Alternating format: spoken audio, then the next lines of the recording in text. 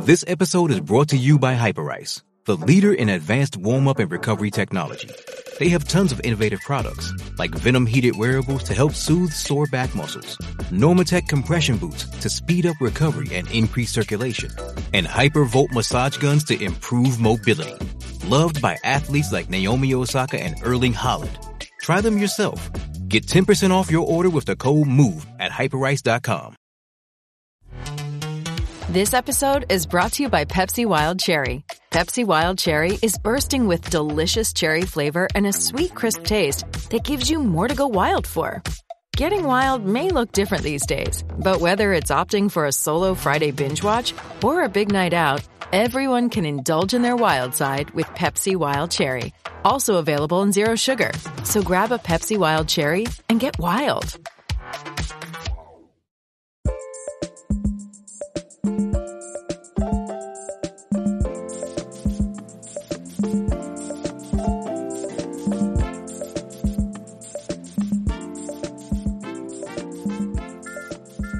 Welcome to Surf Stories, the podcast brought to you by the Florida Surf Film Festival. I'm your host, John Brooks. Along with me is co-host Kevin Miller.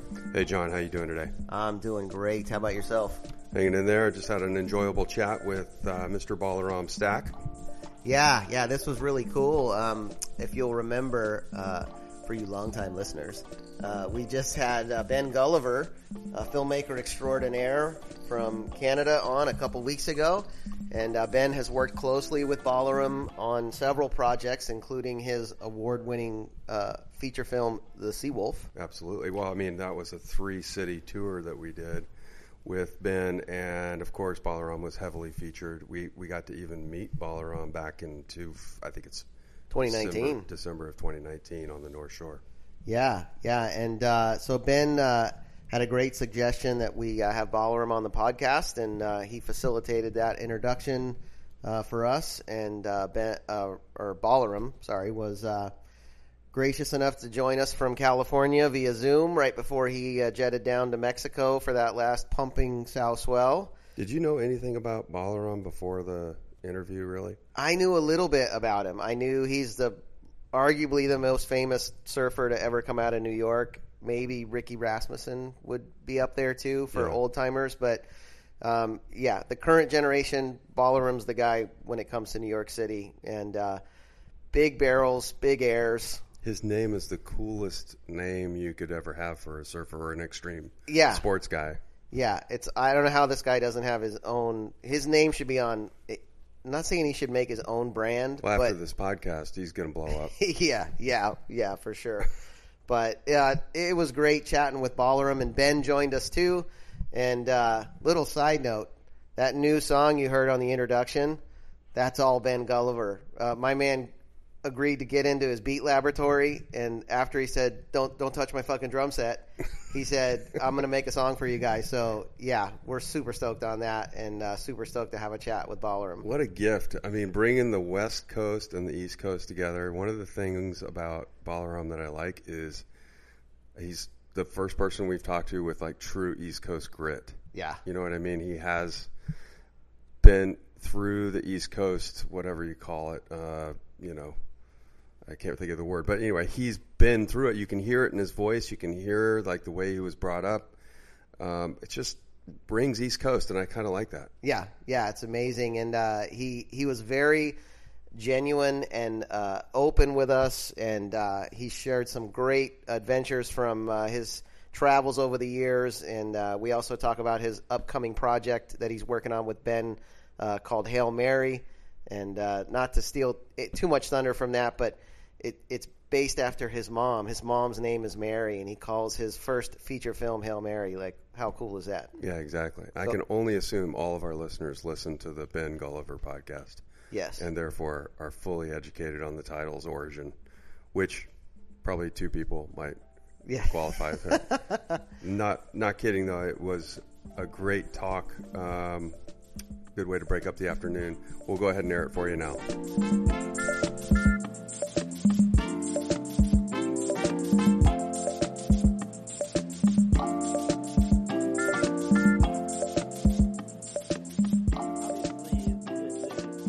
Surfing was the main shit. You know, like I played baseball, I played hockey, and I surfed all at the same time at one point, and then I broke both my ankles skating within 3 months of each other. Oh. And I couldn't go to hockey practice, and I couldn't go to baseball practice, and I couldn't surf, obviously, but the practices caused me to weed out those sports. And I basically surfing was always like, even though everything was involved and I was kind of putting time into everything, like surfing was obviously the scapegoat and like the main obligation. And sure, that soon took over easily.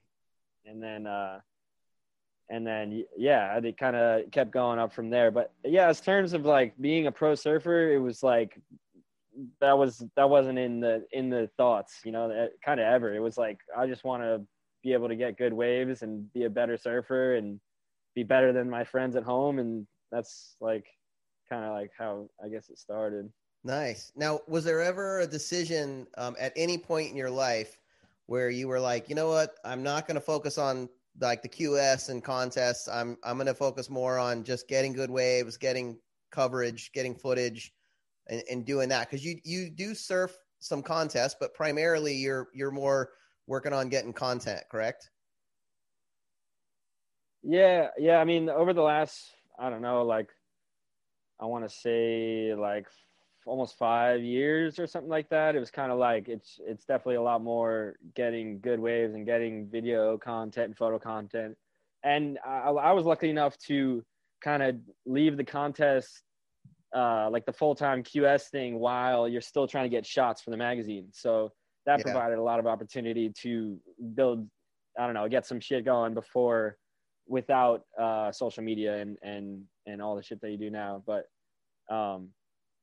there was like, I don't know if there was like a 1 year that I like really stopped doing contests, because I kind of like just weeded them out and started doing the ones that had better waves, and then ended up being like only 2 contests a year now. And the QS thing was epic though. Like I was able to go around the world with this crew of like 6 or 8 of my friends, and whether we were making heats or not, those were some of the fucking funnest trips I've ever had. So yeah, it was cool to go from, and then at the same time we were doing those QSs, that same crew would be able to go and get firing waves in between the heats or in between the events. And it was just a good time where everyone was kind of always moving around and stuff. But as soon as like, I don't know, it kind of like there was a couple opportunities to get really good waves, and I had to make the decision of doing the contest or getting these waves and trying to make an edit or a photo or something, you know. So once those decisions kept coming up, it was kind of like leaning towards getting waves, because I wasn't doing great on the QS and I was having a good time, but it wasn't benefiting me like, you know, these other trips can. So sure, I was able to kind of weed it out that way and start doing more free surf trips. Nice. Yeah, I always feel like, I mean, it's hard with the QS because they have the majority of the events in pretty average waves. Yeah. So that'd be an easy decision for me too. Yeah. I did a few. Yeah. I did a few like QS events back in like the early '90s when it like California had its own kind of legit tour with like the Clarion tour, the Panasonic tour, the Bud tour. It was called a different thing every year, but you could surf 6 events a year in California. But again, they had them at the worst waves. You know, It's like with all the good waves in California, you're going to have a contest in Pismo Beach, you know. No offense, Pismo Beach, but come on, you know. Yeah. No, I can imagine that be an easy choice. Yeah, but, QS has a tendency to be in some shit waves like that. Yeah. So the other decision that I wanted to ask you about is there's been a ton of really prolific surfers come from the East Coast of the United States, both contest surfers and free surfers that have achieved the ultimate success in surfing. The vast majority of them end up moving to California. Was that ever on the table for you, or did you ever move to California for any period of time? The California thing was introduced to us when I was getting into the NSSAs. Oh no, you know what? The first one was the BQS, the Vulcan contest. Yeah. So they did the BQSs on the East Coast, and that was the first time I got invited to California and do the championships out there. And there was like me and like 4 of my buddies from New York, and we ended up like I remember going to the lowers for the first time, and it was probably like 2 foot, like north wind, super shitty, but I was just tripping out how it broke in the same spot every time. Yeah. So I was able to like surf at like a skate park, and I had so much fun. But I don't know if it was the walk down or it was just like being excited in California. I was surfing all day, every day on these waves, but that session really put it over the edge, and I had a rash in between my nuts and my fucking ass, and it was so bad. Like I walked down in my wetsuit like a true Grom from the parking lot, and then got there and like thought about it, but just put out of sight, out of mind. The waves are going off. It's like the worst lowers ever, but it's going off. And then I come out of the water and I check it, and I'm just like, oh my God, this shit's bleeding. It's the worst rash I ever had. I didn't even think about it until it was time, Nice. But fuck, it was funny though. But yeah, I don't know. That was the first time I went to California, and then I got enough of it, like I spent a few summers there doing the NSSA nationals and stuff, and that was awesome to be with that whole crew. And feel pretty fortunate just to even get that time, because those like middle school, high school days of contests with everybody around, and like all the teams buying houses for the competitors and lowers and all that kind of stuff. It was like it felt like a tour event, everybody was there. And that kind of doesn't seem to happen anymore like it used to, like they don't really have those big summertime events where everybody has to be there and all eyes are looking at it, and like it kind of faded out, it seems. But I don't know, I those summers that I spent here were really fun, but it also made me appreciate home that much more, like it was never like I'm coming out here to surf better waves because we have better waves than them. So once you figure that out, you don't really have a desire to live there. But I love visiting for sure. I don't think I could see myself ever leaving the East Coast. Yeah. Now for any of our listeners that don't know, do you live in the city or do you live out like on the island? No, I was in the city for a couple of years, and then I'm back out on Long Island now. I kind of went from 2 years in the city, had a hip surgery to repair my labrum, and as soon as I was able to travel again, my spot in Brooklyn, the lease had tripled in price after my buddy sold the place. So we were like, all right, that's done. We went from like $2,000 a piece to like $4,500 a piece or something. You're like, all right, ouch. See ya. Like, and then for Brooklyn. Yeah, and then but that was pre-COVID. I heard it's pretty fucking cheap right now. Yeah, it seems like everywhere. Then after that, everyone. I mean, Long Island's through the roof now, but I'm back in Long Island now, and then so as soon as my lease ran up, I was still in the city, staying at my girl's place at the time, and I recovered there. And then as soon as I could get on the move and start traveling again, I didn't have a place in the city anymore, and I wasn't home for the next like 6 months. So then I didn't really need the spot in the city. But now I'm back in Long Island, back in Point Lookout, and yeah, kind of on the same program. Nice. Now, Ben, I just want to bring everybody up to speed. Ben Gulliver is also on the podcast, and Ben has done a lot of work with Balaram. So, yeah, Ben, you feel free to jump in anytime. But what's your experience, Ben, working with Ball versus other surfers that you work with? And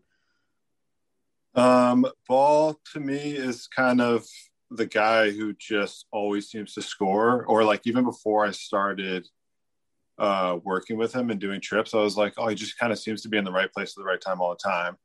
And I think that with working with him, I realized that the only way he was able to do that is to just like make last minute decisions to fly, across the world all the time, and to get skunked all the time too.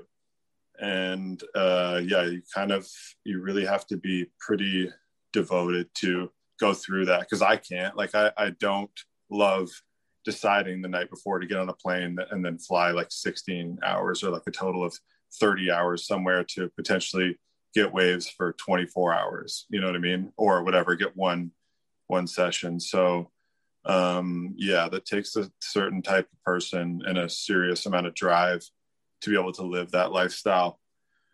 And you do. I mean, I guess you probably get that from a lot of professional surfers, but it's not a lot of people. You know what though? I feel like the pro surfers that score the hardest are the guys that get skunked the most. Yeah, totally. For that very reason, they're willing to like take the chance. They're willing to go around the corner and look and see there might be something better. There might not be, but there might be. And then when there is, they make it look really, like they're making the right decision. But behind the scenes, there's a lot of days walking in and looking and going back to the car. It's become a lot easier to forecast nowadays, luckily. And even just in terms of like finding a zone to surf and then making all the stars align, like growing up when I was first really traveling, trying to get waves, it was just like so hit or miss. Like you're fucking, especially in the Northeast, if you're trying to go get waves up there, you're going maybe like 5 out of 8 times. You're not even fucking surfing. You're just going and scouting and trying to make these tides connect. And you just see the potential that could happen. And then that fuels you for the next 5 trips. And then, so it's sick how long it's come or how far it's come. But, it was basically just a drive to get barreled more than anything, though. I think that's all you really need to go score. When like Ben was saying, like at the beginning, I think before we started recording, you were talking about how you bought a ticket. You're in California right now. You bought a ticket to Mexico to fly tomorrow, or was it tonight or tomorrow? Yeah, tonight. I booked it like, I don't know, it was like 20 minutes ago now to fly tonight. Now, what does a ticket like that run you if you're buying it literally hours before you leave? So I've come to learn that every flight I book, I'm only booking pretty much within 48 hours of traveling, because 9 times out of 10, if I don't do that, I end up spending more money changing the flight. Gotcha. So right now I booked a flight to Mex just 20 minutes ago, and I think it was like 400 one way, but I only got the one way so that I could leave room to see if I want to stay longer or fly back to California or New York after. Nice. Kind of like who lives like that? Yeah. That's what I'm saying though. Like I like to have a sort of, I don't know. It's nice to have like at least 5 days or something to get your affairs in order. Yeah, man, I've got it down to science now. I just have my board, my wetsuit, a little duffel bag, and I know, I love it. Rest. I love it. That's the way to do it. And I gotta say, I was expecting it at least over $1,000 for that ticket. So to, $400 one. I mean, that's insane. Yeah, no, I mean, there were, the whole COVID times too. It was crazy. Like watching flights go down for like $30, $40. Like, yeah, we went to Bocas del Toro in February and stayed with Scott down at Red Frog, and actually your name came up down there. There was a few of your boards hanging in the rafters, but yeah, the tickets were super cheap. It was nice. Yeah, it's still pretty cheap all around. That's a good place to get barreled. You're looking for barrels. For damn sure. I was just there too. Actually, I spent a month down there, but I only got one swell. I just ended up fishing the whole time. But that's not a bad option either. Yeah, we had good swell while we were down there, but just a little, not quite the right direction. So a little bit too much for the bluff, but not really like super fun on the reefs, but not like going crazy on the reefs. Hey, Ball. Do you think that is fishing like the new getting barreled for you? Are you moving to Florida? No, I ain't moving to Florida, but I shot a fish the other day that was like pretty equivalent to getting spit out of like 8-foot barrel.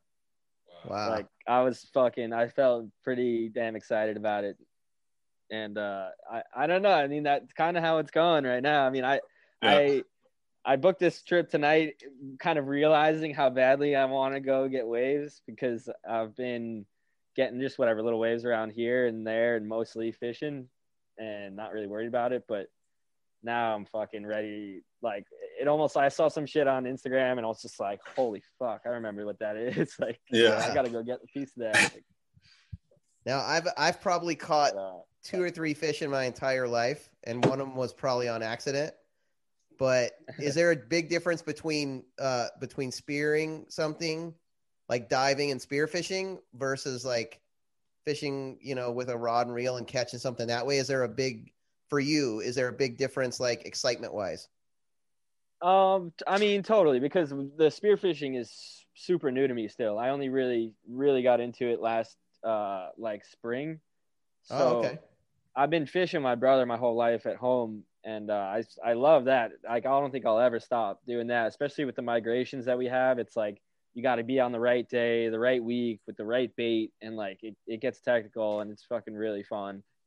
But the spearfishing game is just a whole new learning curve again and again, and it's like I'm obsessed with it now, and it's not even about like getting the fish necessarily. Like that's your reward at the end, but like just the diving aspect of it is every time I'm getting a new breath hold time or like seeing a new species or something like that, it's all fucking so fun. I got a book for you. It's called The Last of the Blue Water Hunters. Have you ever heard of this book? I have, actually. Somebody else told me about that. I haven't picked it up yet. I got to get a copy of that. Somebody made it sound pretty sick, though. It's short. It's easy to read, but it's like a meditation on spearfishing. It'll absolutely blow your mind. If you think you're addicted now, just wait until you've read this book. Wait, do you spearfish, Kevin? No, but I did very much want to spearfish after that. It was one of those like, oh my God, surfing sounds like fun. I think I'll become an adult learner. But yeah, I did not want to put myself in that position of becoming an adult learner. Ball, I think, is young enough to where he could probably pull it off. Hey everybody, Kevin here. I just wanted to let you know I had a little accident with our microphone wire, and our audio quality will decrease a little bit. That would be John and I's audio quality for the rest of the podcast. But please continue to enjoy, and thanks for your patience. I mean, even still, the most frustrating part about it is that I didn't start sooner with this. Like, I have a nephew who's 8, who's all into fishing, and we're just getting him in the water now. Like, this summer will probably be his first summer trying to shoot a fish. Wow. And I'm so excited to get him into it, because I'm like, yo, if I would have started this long ago, like, I would have been freaking, like, I can't even imagine seeing a fish like that underwater at that age, let alone. That's what every adult learner says. yeah. Seriously. Yeah, it seems more like hunting, like on dry land, like hunting an animal. It seems more like bow hunting versus like shooting or something. Totally. Where you're like you were saying, a lot of the exciting part is way before you ever even see the fish, and then that's the reward at the end if you actually get to shoot it. So you're not even in your environment. You're not even in your natural environment, and then you're dealing with like an animal that is like 100 times quicker than you are. Yeah, the vulnerability is pretty trippy feeling. Yeah, like, I bet. Like, especially when there's sharks around. Like the sharks, I'm honestly way more scared of sharks on a surfboard than I am underwater, because you can see each other, and like you kind of have a little more of an understanding of what each other is. Sure. Yeah, but the solitude you get underwater is like the most exciting like solitude I can imagine. Like the best way I like to describe it is like the loudest silence that you can fucking endure, or experience. And that's definitely one of the most addicting parts about it. That's somebody's new tagline: the loudest silence. Oh. Yeah. That's a good name for the book. We're gonna change the name of the film. What's your breath hold at? If I'm diving, if it's like calm flat water and I'm diving for a while, I can get up to like an average of like 152 minutes. Wow, but nice. In Panama, I went down on a shallow dive and I was down for a while just waiting for something to come around, and then I was basically like put my head down and try and like fall asleep and like relax as much as possible. I don't think you're supposed to fall asleep though. Why? No, but it's like that relaxing, and like your body has enough alarms to where it can go off when it needs to. But true. I spent as much time down there as I could, and then I looked at my watch and I was at 2 minutes, and I was like, wow, I feel eerily okay. It's 2 minutes and I feel fine, and like, so I just kind of hung out, see if there's anything else, and then got up to the top at like 2:30, 2:35, I think it was. Wow. And that was the longest I've stayed down so far. What do you think Healy's breath holds at? So I went with Healy once this winter in Hawaii. And I was doing like 50-second minute dives at like 60 feet, which is like my max in terms of depth and breath holds at the time. And he was coming up to me and being like, yeah, like I'm only getting up to like 130, 140, you know, like that's around what I'm at, and I'm doing horrible breath holds, and I'm like, that's a pretty good place to start. Like, yeah. And then apparently he was hunting the fish, and he said he stayed down for like 240, 250. Oh. And then it just clicked from then on. He was able to do them all like that. He's like a half fish man. And I don't know if he hadn't done it in a while, or if it was just shallow water or whatever, but he just once he clicked in, he had it. He was good to go. Have you had any blackouts yet? No, I haven't had any yet, which is honestly more scary than having had one, I feel like, because pushing these limits on your breath holds, like I'm still pretty new to it, new to the feeling, so I don't really know when I should be worried, but I know when I'm struggling, I guess. But I guess blackouts can happen long before you're struggling, so I don't know. I haven't gotten there yet. I haven't experienced anything like that yet, but it's definitely on my mind. Yeah, when you're down there in Mexico, I won't say where you're going, but I mean, one of the fellas you're going to meet is a fella named Tren Schlote. It's Kevin's son. I told you about Kevin, the old grumpy guy that has a lot to say, has a lot of opinions on a lot of things, and great guy. But his son Tren is a legit spear fisherman who spent a lot of time with Hopper down in Esquales and spear fishing. He's got a couple of good, unfortunately, sad blackout stories that, you know, he's been in himself. And anyway, when you get down there, give him you're going to see him somewhere. Yeah, I'd love to hear about it. I mean, I want to go to Cancun, right? You guys didn't want me to say, but I just want to make sure. Yeah. It's a little south of Cancun, for the record. Okay. Yeah, Cancun, we're going to score. Playa del Carmen. I went there once for a surf trip, actually. It was a fucking New Year's surfing magazine trip. We went, me, Luke, and Goodell. Luke Davis and Dylan Goodell went down for a quick surf trip. Cancun? I mean.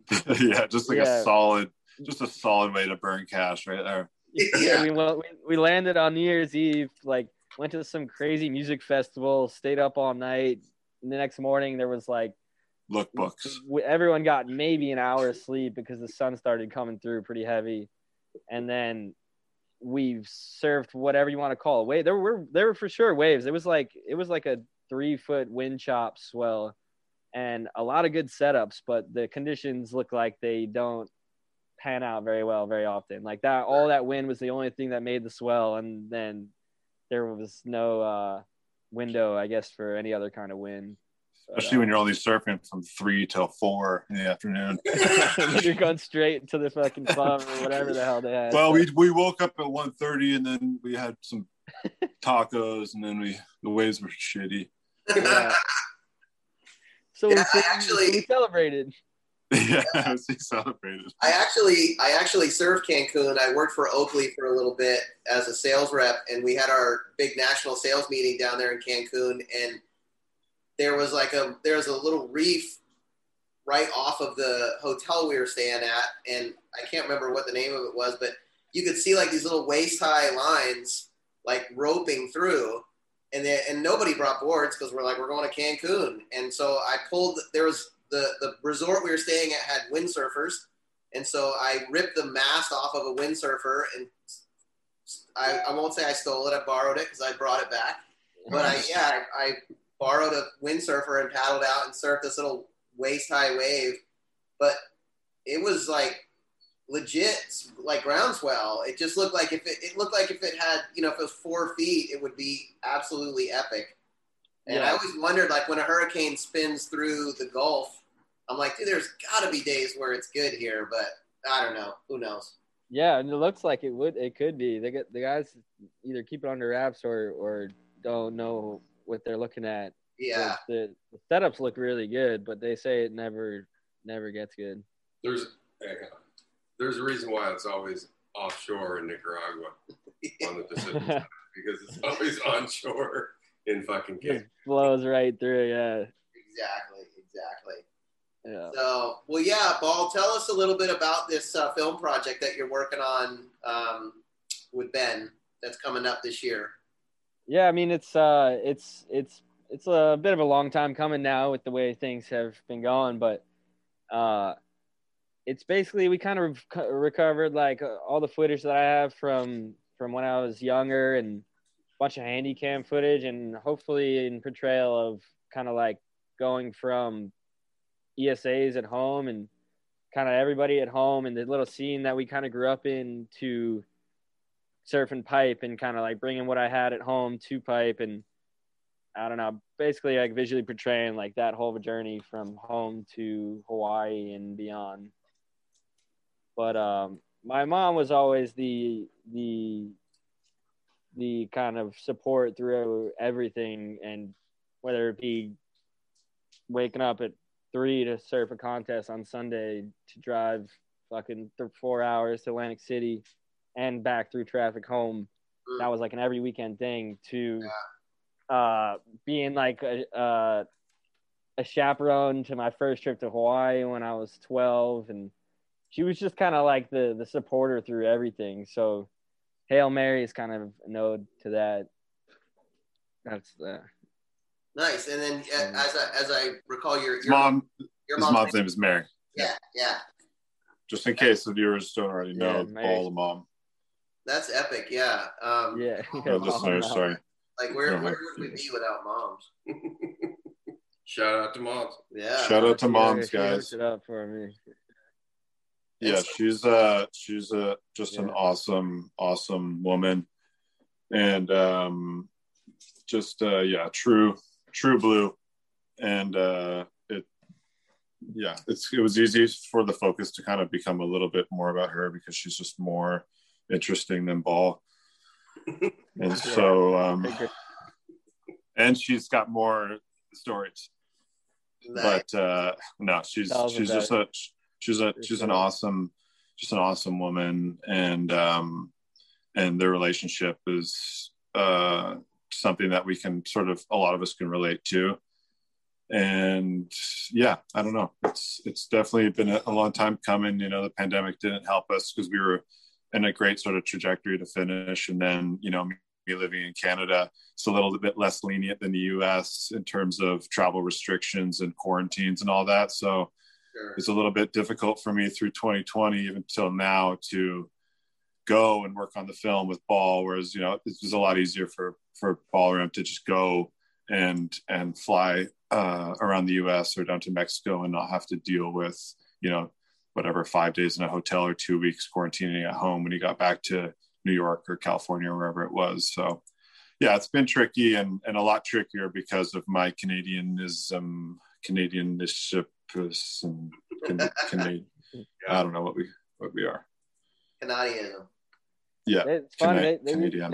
I came back from Panama after a month in Panama, and the only test I needed was to get into the Panama City airport. Coming into New York, I didn't need a test or a quarantine or anything from out of the country.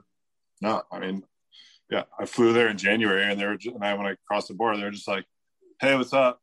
Yeah, cool." I was like, that was it. Wow. Coming back to Canada, they're like, they basically just like arrest you and isolate you in like a hotel for like 3 days until you get your test results back that you've been given, and then you go home and you quarantine at home, and then they like check in on you. Wow, full cavity search, yeah. full on. You're getting, I mean, and they're doing it, they're, you know, in their minds, they're doing it all for the right reasons, but it's a tricky thing because yeah. Is that changing soon, Ben, or what's the? I mean, I hope so. You know, we're all finally getting our vaccines here, which we're way behind the U.S. Right. But, you know, have mine scheduled, and I think once older people start getting their second ones in Canada, then I think things will get a lot better, and then obviously numbers going down. But sure, yeah, I don't know, man. They had, I did a little spear trip near Panama City on the way out, and we flew to this island off of Panama City there, and the military was bringing in all the vaccines for the island, the people on the island, and they were just in these giant, you know, those like giant igloo coolers you see at sporting events, like those cheap big plastic coolers. That's what was keeping all the vaccines cold. Wow. Like they just had like melting ice throughout the whole thing. Oh, crazy. Yeah. Because I forget which one, I don't know if it's Moderna or Pfizer, but one of them has to be kept at like some crazy like negative 80 Celsius. Mm-hmm. Yeah. It really is not very user friendly in terms of like transporting it around the world. And so going back to Hail Mary, what's the hopeful release date for that? I mean, there was talks of us trying to like be premiering it this summer. And again, if we can figure out, you know, our schedule here in the next month or so, then that is a possibility. But yeah, there's just a few sort of key things that need to be done, and they're difficult from abroad. Sure. I know there were hopes on like a fall kind of tour setup. The date's been pushed back and back again and again, but the hopeful kind of like play out plan, whether it be this date or not, is to kind of get a little premiere tour up the East Coast, starting in Florida and then like North Carolina and then throughout the Northeast, and have it coincide with Volcom's kind of like old school East Coast tour setup. But obviously that's definitely hard to make happen right now. But I mean, as long as you start in Florida, I think you can make anything happen. Yeah. So. Well, yeah, we've got our you know, end of the year big 2-night film festival event, November 19th and 20th. And that's full on, huh? Of course, yeah. Yeah, we have no restrictions. We're actually doing an event in June, another one in August, and then the big end of the year one in November. So hopefully, if you guys are able to get it done, we'd love to be able to show it at the festival, and we could be nice, man. We could be the kickoff for the tour. Fuck, that would be epic. Yeah. Going on to a surf story that I enjoy myself because I was there, and I love anything that I can reference that I was a part of. But we went to Ireland, and this was such a great day. I thought maybe Paul could tell you the story of surfing Mullaghmore, even though I might have already told it to you guys, but if I have, you can just edit it out. Yeah, well, that was the we went to London for the premiere of Seawolf. That was actually epic in itself. Just the reason to go to London to go show the video, like that was pretty cool. But we went and I brought 2 shortboards, like a 3-2, some thin booties, and expected to surf like a little slab, maybe a rippable wave if I'm lucky. And we were looking on the maps, and we're like, we were originally going to go to Scotland, and they were like figuring out, let's change it up, go to Ireland. Looks like a couple, like this zone will have some good waves. And it ended up being like the stars aligned in terms of Mullaghmore conditions, because that place gets so much wind. Yeah. We lucked into a day and afternoon that had like pretty light winds. The swell wasn't massive, but big enough to break. And I got up to the cliff, and I'm talking to all the kids on the cliff, and I'm like, oh, this is epic. Like, I'm stoked to like just watch, you know, and see this wave break for the first time ever. And one thing led to the next. The dude was like, "Oh, you have a board?" And I'm like, "Nah, like I don't have anything." He's like, "Oh, I got a board." And like his buddy's like, "Oh, you need some fins?" Like other guy in the back's like, "Oh, I got a vest for you." And I'm just like, sure, like I don't think I have it in me to say no, but I definitely didn't expect to go out there at all. I was totally content with watching. It was fucking pretty bombing. And ended up going out and getting like surviving a couple, went straight and got pushed down pretty far, but it was pretty mellow, and finally sat there, chipped into one underneath everybody, and it turned into being like, I don't know, like a 15 footer once it started to drop out. And nice. It was like probably the biggest barrel I've ever gotten to this day. That's sick. But it was cool. Everything just kind of fell into place out of nowhere. I was like, fuck, all right, sure. Yeah, those are the best when that happens, for totally. Sure. And we weren't planning on surfing that wave at all. We literally went there to try and surf 2 other waves that were horrible. Well, they weren't horrible. I mean, the conditions were horrible. Did they run you out there on a ski, or did you paddle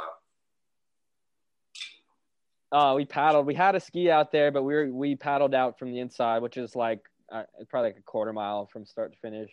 Yeah, it's a ways. Over some really deep water. Yeah, scary water. But it was cool. That yeah. That wave is super unique though. It's like it's a full chip shot. Like you take off on like a 6-footer that turns into like a 15-footer on like a big slabbing section. So it was fun. But yeah, at the beginning you were telling me about a story from a recent trip too. Yeah, that was a wild one. I don't even know if I want to say trip to the Caribbean. Like I mean, I'm sure it's easy to figure out, but anyways, you can just rephrase I went down. I went down. Tell me about that story you were talking about. You made a recent trip to the Caribbean. Tell me about that story. Yeah, I had seen a little swell, and me and Seth Comboy and Thor Larson, who was filming, came down. We stayed at my buddy's house and basically just saw like a fun swell, nothing crazy. We're just gonna get waves all week, try and catch some fish.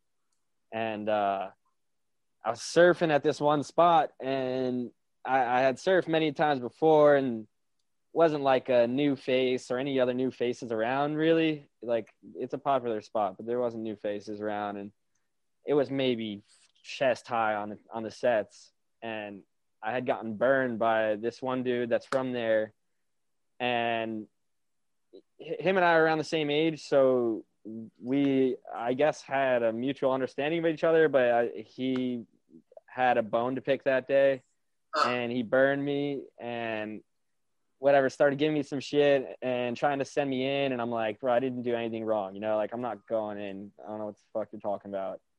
And he was just like, basically, all right, like, fucking, all right, you're not going to listen to me. I'm going to go in and tell my fucking 6 elders and see how that goes. So I'm sitting out the back, and I kind of like knew what was coming, like it's not my first time being in a position like that. I've grown up going to Hawaii all the time. You're guaranteed for some shit like that over in some waves of consequence. But it happened to happen in some waist high wind slop. And I'm sitting out the back, and all of a sudden these 2 dudes paddle up to me, and they're like, you're fucking with us? And I'm like, nah, I'm not fucking with anybody, like no disrespect.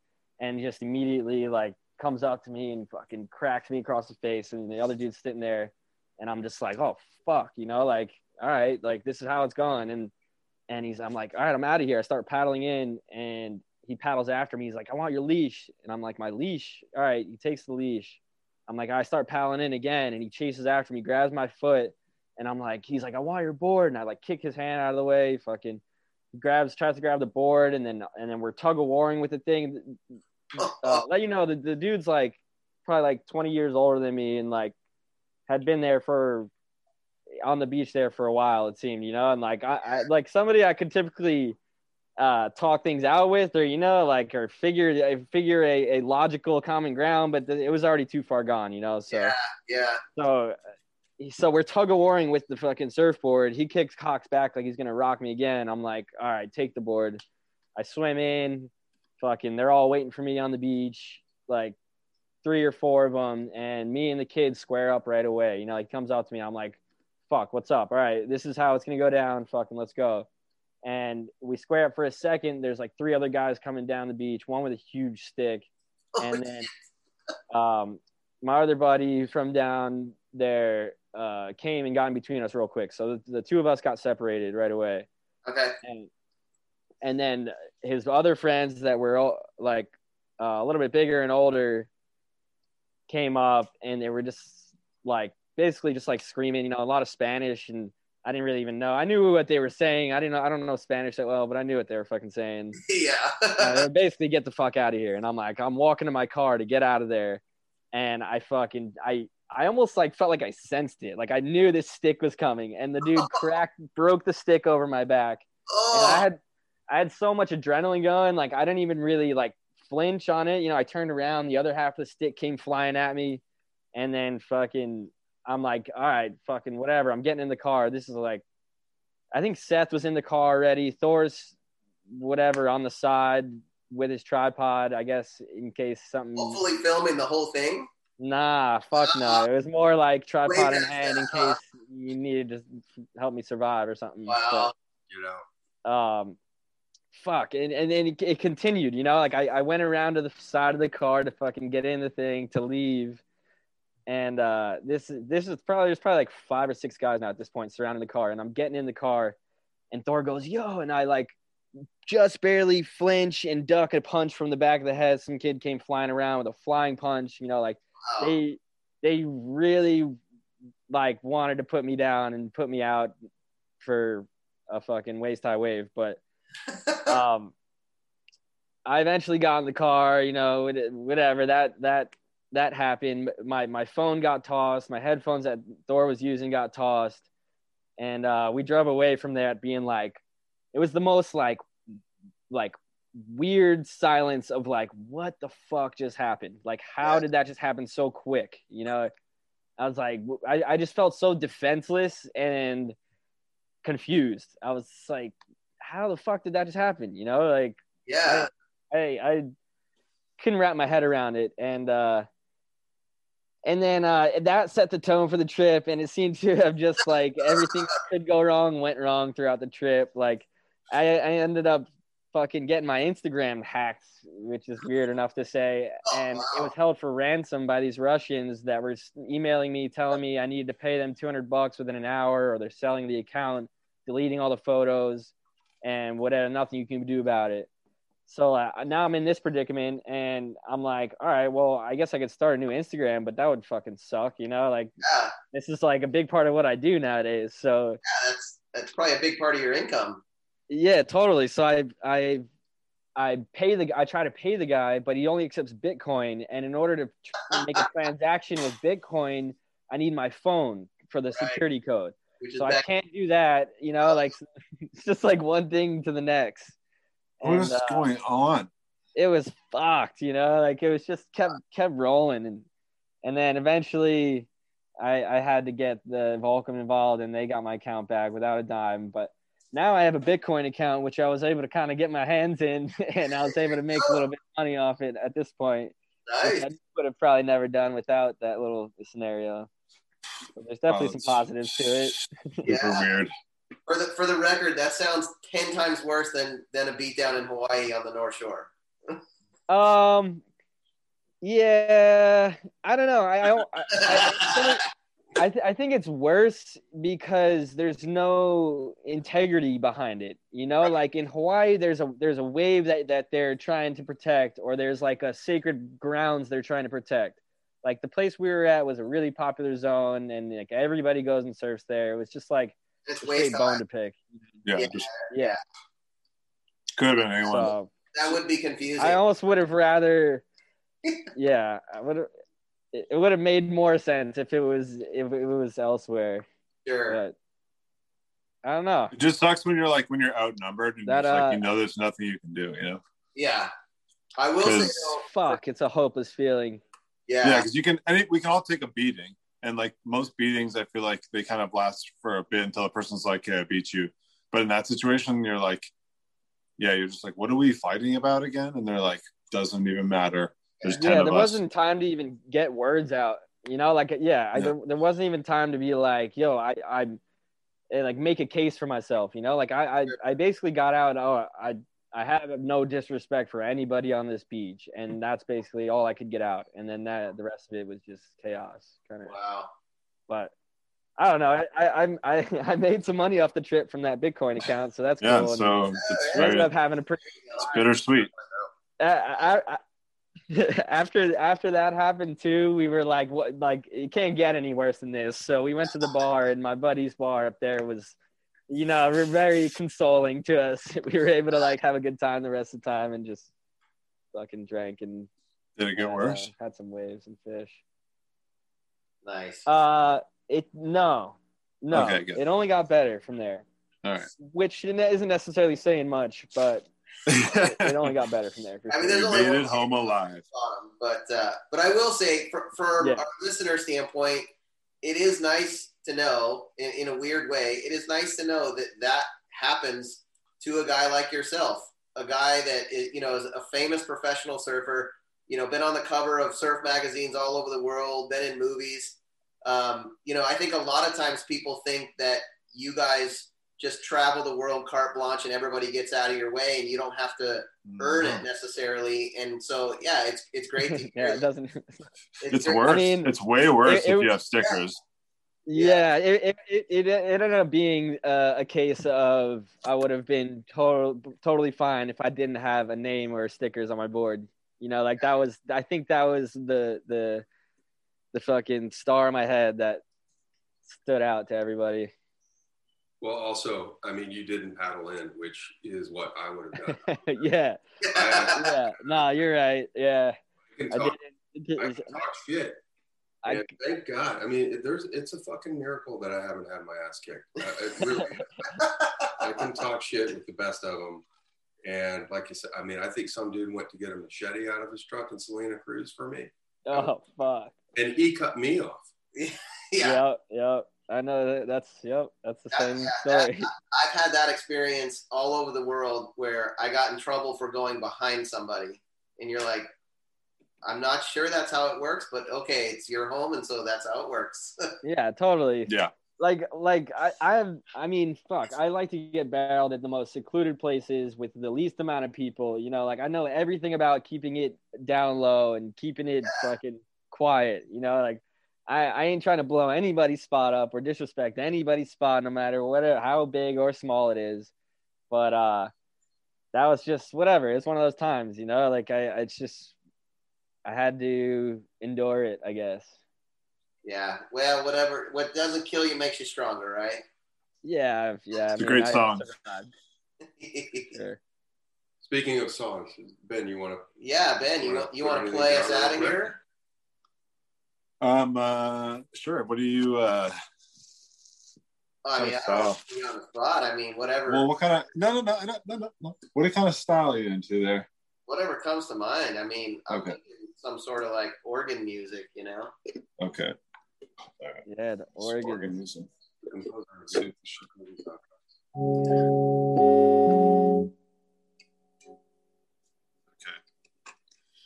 Actually, you know what? While he's getting that set up and Balaram's enjoying himself there on the screen.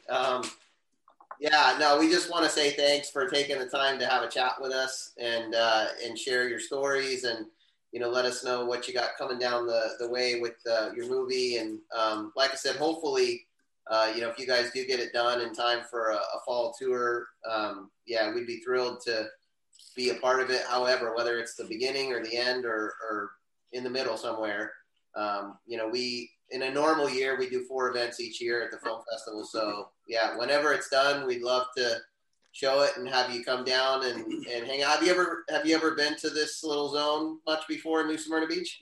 Yeah, I've spent some time down there. Actually, used to stay. I haven't been in a little while now, but he used to stay with Noah Schweitzer over there at his crib. Nice. And we did the contest over there. Did some fishing, whatever. Dude, we went out. We like a buddy of mine. His friend that he introduced me to. We go camping with. We go camping together all the time now.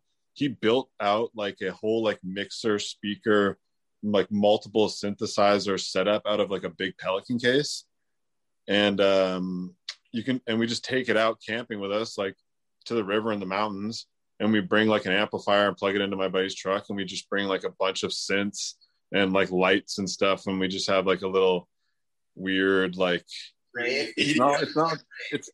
it's not like a rave, and I don't want you guys to picture a rave, most importantly, because it's much more like ambient and chill and less like hoops and whistles. Yeah. There's not like, we're not like dancing as much as we're just like bobbing our heads and sort of making weird sounds. Which doesn't sound better than a rave, actually. Now that I said it out loud. Sounds weird. That sounds pretty sick though, out in the woods. Yeah. Did I tell you guys the story of when? Sorry, I'm just keeping you now, but did I tell you the story of when Ball came out and I thought that he had died when we did that boat thing? I feel like I told you that story. Was that when he went and got the anchor or the phone or something? No, that was the same trip, but we were all like camping on this island and we did a bunch of mushrooms. My friend Bo was actually there too. But we were camping on this island, and we got there on this boat that also had sort of a sleeping quarters on it, but the captain was staying on the boat, but we were staying on the island, and Ball was there. And we all did a bunch of mushrooms and we're hanging out all day and like whatever, just hanging out on the beach. And in the night we had a big bonfire, but before that, even I think pretty early on in the evening, Ball was like not feeling well, or he was just tripping out or something. He decided he wanted to go back to the boat, even though he had like a tent to stay in. He wanted to go back to the boat. So the captain took him back to the boat, and we didn't see him for like 6 hours, but we just went on with the night. And then at some point, the captain went to the boat at like midnight or 1, and he was like, yo, your buddy's not here. Like Balaram's not here. And I was like, he has to be there. And he's like, no, like the dinghy's here, everything's here, but he's not here. And I was like, man, he's on that boat. You got to find him. And he's like, yo, this is my boat. I know every bit of it. He's not here. And then like, he's like, I'm like, okay, I guess I'll call you back. And I'm on the beach with everyone. We're all tripping. And I'm just like, Ball fell off the boat and he's gone. And this is on me. Wow. And this goes on for like 20, 30 minutes, like full panic. Wow. And eventually, and the boat's like, whatever, it's like a couple minutes out in the water. But like, you know, Rycam, who's the captain, keeps calling. He's like, yeah, I'm just not finding him. And eventually, for like 30 minutes, he's like, hey, I got him.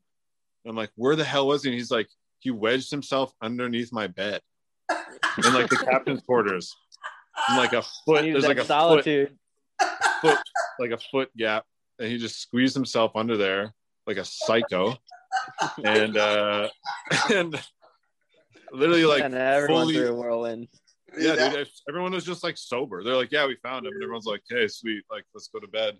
Because that was horrible. What a way to end it. Anyway, it was, it's not, I guess Ball doesn't tell that story because it's pretty embarrassing. I guess I needed to get away. We'd been drinking a lot the whole time, too. Yeah, no, he was maybe a little shell-shocked. Yeah, I was fucked. That's hilarious, man. Dude, have you guys heard or read the story? It was in the Surfers Journal about the South African guy that fell. He fell overboard off a boat doing the crossing from Padang to the Mentawais. Oh, fuck. I didn't hear that. It's in the Surfers Journal. He wrote a book about it. I'll find it and send it to you. We should write a book about this one. Yeah. It's called Ball Under the Bed. Yeah. If Ball fell off the boat, though, he probably would have swam back to shore. I would have been like, really? Is this the time he got too fucked up? This time? Yeah. Really? This was it? Yeah, this guy like a Scooby snack, like not even a gram of mushrooms and like a couple of beers. Yeah, he would have been fine. That guy got food poisoning from something he ate in Padang. Went up to the fly bridge to vomit at like 2 a.m. and like was convulsing so hard that he fell right off the side of the boat. Nobody knew, and he treaded water for I think 17 hours. Jesus Christ! God. He had like seagulls had like picked his nose raw because he was just. Oh my God! Where only his face was above the water, and like seagulls would dive down and bombard him and pick his nose. He got hit twice by sharks, had like over 24 jellyfish stings, and like basically every charter boat in the Mets is crisscrossing the channel looking for this guy.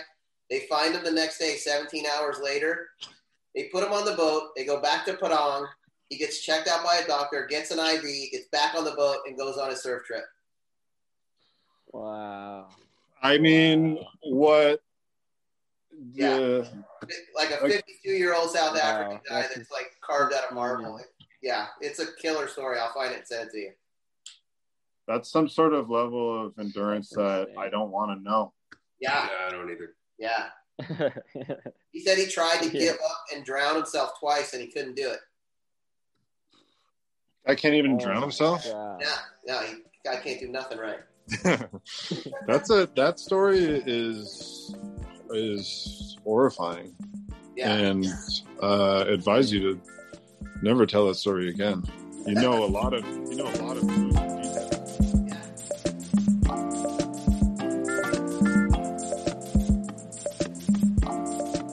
Well, hey, if you can ever count on somebody to tell the inappropriate, gruesome details of a story, it's me every time. I agree. I love your stories. Don't think for 1 second that all the gory details are unnecessary. We appreciate them. No, that's what makes a story a story. But yeah, it's been great chatting with Ben. He's funny. Balaram today. He's hilarious. He's got that dry wit. He's just nailed it. He doesn't even know he's funny. No, that's the best kind of funny. Yeah. But yeah, we're super stoked to have a chat with Balaram and Ben today, and thanks for joining us. As always, we want to thank our sponsors for the Surf Film Festival, our presenting sponsor, Monster Energy, Rourke Apparel, Globe Footwear, Dragon Eyewear, Advent Health, Red Dog Surf Shop. The one and only Atlantic Center for the Arts, where we will be showing movies on June 18th. We're 99% sure, and 19th. Stay tuned to our website and emails and social media outlets because we have a huge announcement coming out in the very near future. If, in fact, it might even be before this podcast is released. Yeah, we're pretty excited about that. And while you're at that event, you can get a drink in a Yeti tumbler because Yeti is also one of our sponsors. Right, and well, thanks for joining us. We'll see you at the movies on June 18th and 19th.